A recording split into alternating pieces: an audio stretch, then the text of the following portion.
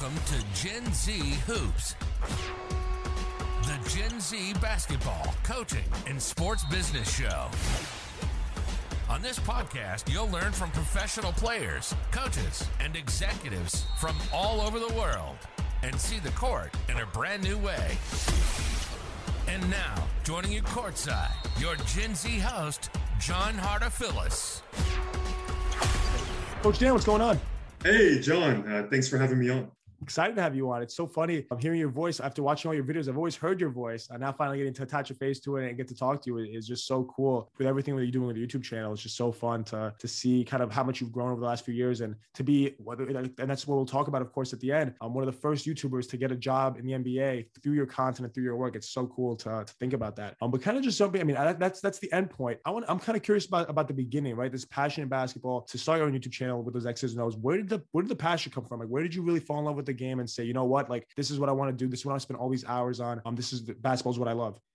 Sure. I'd always played growing up. So in AAU a bit and high school. But for some reason around age 14 or 15, I became really interested in the X's and O's aspect. I can't really say why, but just the strategy element and kind of thinking the game at a deeper level grabbed my attention. And so I would read these coaching books, watch and try to consume all this content online in terms of X's and O's and coaching and that sort of thing. And so that's really when I got into it, which eventually led to me starting my channel around my sophomore year of high school. That's so cool. So I'm curious because for someone that age, right? I coach kids at that age, or I remember being that age, obviously not too long ago, whether it was even the stuff I was doing, I was making videos, doing my thing. And then it was always kind of weird because not everyone at that age is doing stuff like that, right? Not everyone at 14, 15, 16 is doing their own thing, starting a YouTube channel, making content. What was it like for you kind of there, maybe, because obviously everyone starts at the views you have now, right? You obviously started with a much smaller audience. Those early stages look like of you maybe posting your first video and seeing how that video did and deciding to do more and maybe the style you did them. What did those first few videos look like for you? I've said this before, but I was kind of inspired by Coach Nick's channel, B-Ball Breakdown. And so that's basically, he was really the only one doing that sort of X and O's breakdown stuff on YouTube. And so I kind of just followed in his footsteps, so to speak, because I saw there weren't too many people doing that. And then my first video wasn't very good. I barely even had a proper mic. I really didn't know what I was talking about. But I will say the first video I did probably got a little over 100 views, which is probably more than what most people get on their first video. I posted it on like a basketball forum I was a part of, and I shared it with my friends, and I generally got pretty good feedback considering the quality of the videos. I would say that was important to kind of urge me to keep making videos, just to get a little bit of positive feedback on my first couple videos. Of course, that's huge. And the biggest thing I'm taking away from that is that you just started, right? Maybe you didn't have the best mic, you didn't have the best equipment in the world. You maybe didn't have a lot of experience making those videos, but you thought, you know what, I'm just going to go out on a limb and try it, share it, see how it goes. And obviously it snowballed into what it is today. I'm curious about maybe some of the things that like the trends you've seen that you're really into. I mean, one of the more recent videos that you've done, the last one before the break, was about the Celtics and their pressure defense, or kind of these like kind of quirky things that you can make a huge video about because it's so unique that a team could run something like that. Are there any other ones that maybe really stuck out to you? Like, wow, I can't believe a team would run this and this is kind of how it played out for them. Because those are the videos that I really enjoy watching the most.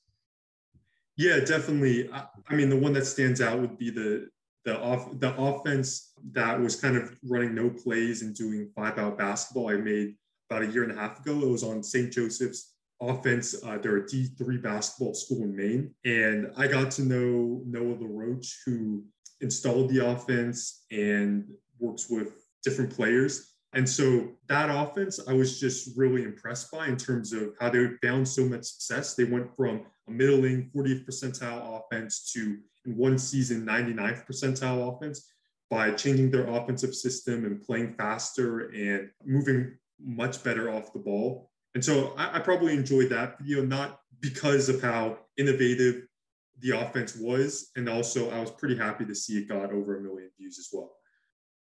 Oh, wow, that's awesome. And that's one thing I definitely wanted to ask about was kind of that, what that maybe turning point was. Of course, I'm seeing the YouTube channel now after what it's become and everything that you're going to be doing now in the future, you obviously know that it was worked out for you. But at what point did you say it went from a hobby to something that you really spent a lot of time into, or it went from something that you did on your free time to something where it's like, you know what, I have to keep to a schedule. I have to make a certain video. When did the Coach Dan YouTube channel become like, okay, this is for real now? Yeah, the moment where it became really real was probably April of 2019, because that's when I had my James Harden video, which it got a few million views. And that's where it was the snowball effect, where the success of that video translated to more views and greater recognition for the rest of the playoffs. And so I was starting to make more money. And that's where it became kind of real to do it full time. Now, I will say that was 5 years into when I started making the channel. And I would say in the 5 years prior to that, I always did try to make videos pretty regularly, every few weeks.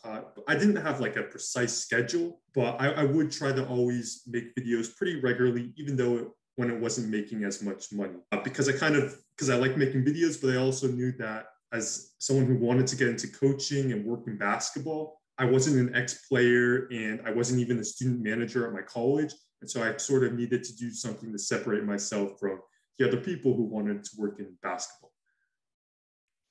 Definitely. And in terms of the real life stuff that you maybe doing to show that you could work in basketball, I'm curious about maybe whether it's with Integrity Hoops, Caltech, what were some of the things you tried doing maybe on the actual sideline to really show that it wasn't just something you could do on video, it was actually something you could actually bring and do on the floor? Like what did those opportunities look like for you?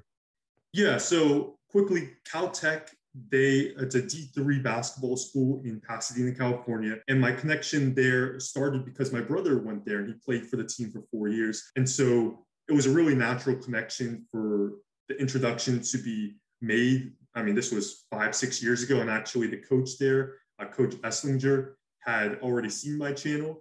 And so I kind of, for off and on for a few years, I sort of helped out their team doing video projects and working on synergy. And then also when it was winter break and I was in town, Coach was very kind to let me sit on the bench and basically experience that in-person game atmosphere and attend practices. And so while I definitely wasn't a coach, I was getting kind of that in-person experience. And then with Integrity Hoops, that was, they run NBA workouts in Santa Monica, and that's run by Noah, who I mentioned earlier. And so I was basically like an intern or support staff there, rebounding, helping out with workouts in any way I can. And I did that for 2 summers. So that was important because I learned a lot. And also I made connections, and kind of by the end of the second summer, or after a few months, it wasn't intimidating anymore to be in these high profile workouts with players such as Russell Westbrook and Blake Griffin. It was just kind of the norm. So I think that was important as well. Definitely. In terms of all these experiences, I don't think we mentioned it enough at the start of the show, and it'll definitely be in the description and everything, but you are a member of Gen Z, being 22, 23 years old, graduating from college in 2020. So definitely, like, it's all, like, that's one thing I want to highlight, how you're super young and doing all these great things. I'm curious, when you were at school, maybe what were you studying in school? Did it come in? Was it like, did it play hand in hand with what you're doing on the side with video editing? Was it kind of similar to that basketball passion, or was it a little bit different? And it was kind of different balancing both. Like, how did that kind of, did it push along the journey, or was it something were they kind of two more different things? Yeah, definitely two different things. So I majored in personal finance, which really has nothing to do with basketball. And I picked that major because it seemed respectable, and it seemed like it could be useful to myself, even if I didn't pursue a career as a financial advisor. And so, yeah, got a degree in personal finance. And I'm curious about that because it's interesting, because everyone kind of thinks you have to do everything has to kind of just mesh perfectly, but it really doesn't. You had the passion in basketball. You did something with the Coach Dan YouTube channel with basketball, and that kind of carried you to that career. Not so much that everything had to be absolutely perfect and everything had to play together super nicely. You chased your passion. You had your side hustle, and everything kind of worked out. So of course now we kind of laid the groundwork on everything that you've done. I'm curious about maybe what you're doing now. Obviously, you made the video explaining it. For our listeners, you can go into detail on maybe how you became one of the first YouTubers to land a job off a YouTube channel, which is something that's so cool and so crazy to think about. 5 years ago, everyone would say that's impossible. How could someone prove themselves over YouTube and get a job over YouTube? Can you kind of walk us through the process of maybe how that happened, where the call came from, how you got discovered by the Mavs, and what you're going to be doing there? Yeah, so I would say it's pretty simple. I don't want to name names or anything, but there were people in the organization that liked my videos and thought I had a good understanding of the game and thought I did good work. And I kind of known that for a few years then. And so it kind of came out of the blue when basically said, would I be interested in working for the Mavs? Yeah, so I essentially did, as far as I know, I got that job solely through the channel and kind of just showing what I could do on a public platform, being able to edit videos. And I showed my knowledge of the NBA, and I showed I had at least a decent understanding of the game. Of course, and it's so important to think about how you never knew when it was going to come. It just happened, which is something where people might say, oh, I've been doing this podcast for a month, or I've done 5 episodes, or I've done 5 videos on YouTube. And why haven't I gotten a job yet? Or why has something happened? It takes a lot of time. It takes you 5, 6, 7 years. Patience is a virtue. And of course, you like, it wasn't for maybe that angle. You did it because you love it and because you had a passion for it and because you enjoyed the process of making a video, not so much the end result of seeing the views, right? There was something deeper than like keeping you going, because if it was all about the views, you probably would have stopped on day one, because the views obviously weren't what they are now. So it's definitely important for everyone, all our listeners, to think about that and how, it's pretty process over product when thinking about that. Now your title with the Mavs, I think, is super cool. As a basketball analytics liaison, I'm kind of curious, like, what are you going to be doing with the Mavs? How is that going? What's that role going to look like for you?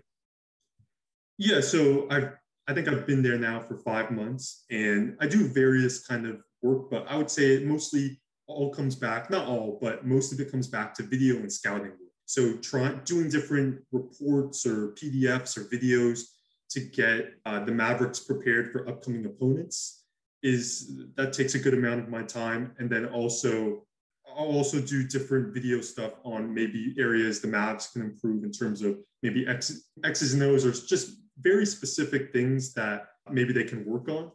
And then I'm also kind of just on call. So if there needs to be a video report done on someone who the Mavericks are interested in trading for, then I might be contacted to just do that quickly or something like that. That's so cool. And it's really something that I think is super interesting to think about, how much you could change it. You get the call, you're making a video like that. That stuff is really so cool. And it's exactly what you're doing. You've been obviously preparing for all these years. So it's great to see that all finally come into play. In terms of thinking about maybe the outlook on what you're really interested in, do you think kind of for the next few years, you'll be focusing more on the stats side? Or are you trying to get maybe in the next few years, maybe on the floor, doing more on the floor coaching? What is maybe that the outlook for you in terms of what you really want to do once you really get going? So for the time being, I'm just trying to do, of course, the best job in the role I have right now. In terms of 3-5 years down the line, I think I would like to get on the court in some capacity, whether that be in the G League or in college basketball. I think, because that's still probably what I want to do, to be a coach.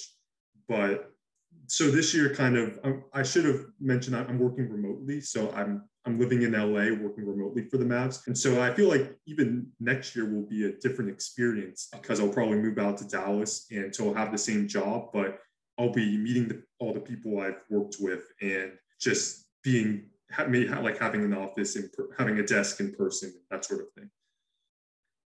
Definitely. So cool thinking about the evolution of that. And of course, what can come down the line in terms of chasing that dream, of course, getting on the court, but obviously doing the best thing you could do now with all the video stuff you're doing. And it's so cool thinking about how the opportunities that can come out of a YouTube channel, right? People don't really think about that. It seemed impossible a few years ago. Now it's something that's happening with guys like you, and it's really inspiring to see that. So, Coach Dan, thank you so much for coming on, because really hearing about your story, obviously it's one thing to watch the video of it on your channel and be like, oh, wow, that's so cool. Like, I've been watching his videos and he did it. And he's doing all the stuff he's wanted to do. But of course, it's definitely a whole different level to actually talk to you and hear the story from you yourself. Really awesome stuff. And it's great seeing someone else in Gen Z really set out to do something, make content because they love it. And now you're getting rewarded for it. So really congratulations, and can't wait to see what the future holds. Thank you. And I'm just curious, what is the cutoff for Gen Z? What's kind of the age range for Gen Z? So on Google it says 1997, but like sometimes 1990 it ranges. Some say 1995. I would say it really, once you're in that bubble, I say you're over. You're 1998, right? Yeah. Okay. Yeah. So yeah, you're in the club. Don't worry. You're in the Gen Z party. Yeah. But anyone listening for 1996, 1997, even 1995, Gen Z will take you. We'll claim you. That's when you're in the bubble. Unless you're one of those 1995, 25-year-olds that doesn't know how to use Instagram and stuff like that, then maybe maybe you should go over to the millennial side. But if not, we'd be happy to have you. So definitely, yeah, you're definitely a member of Gen Z, and it's obviously, like I said, that's what one thing Gen Z Hoops is all about, is promoting young people that are really killing it. So really can't wait to just see what's next, and obviously, hopefully more people that are trying to chase that passion can have the same thing happen. So great hearing it. Yeah, thanks for having me on, John.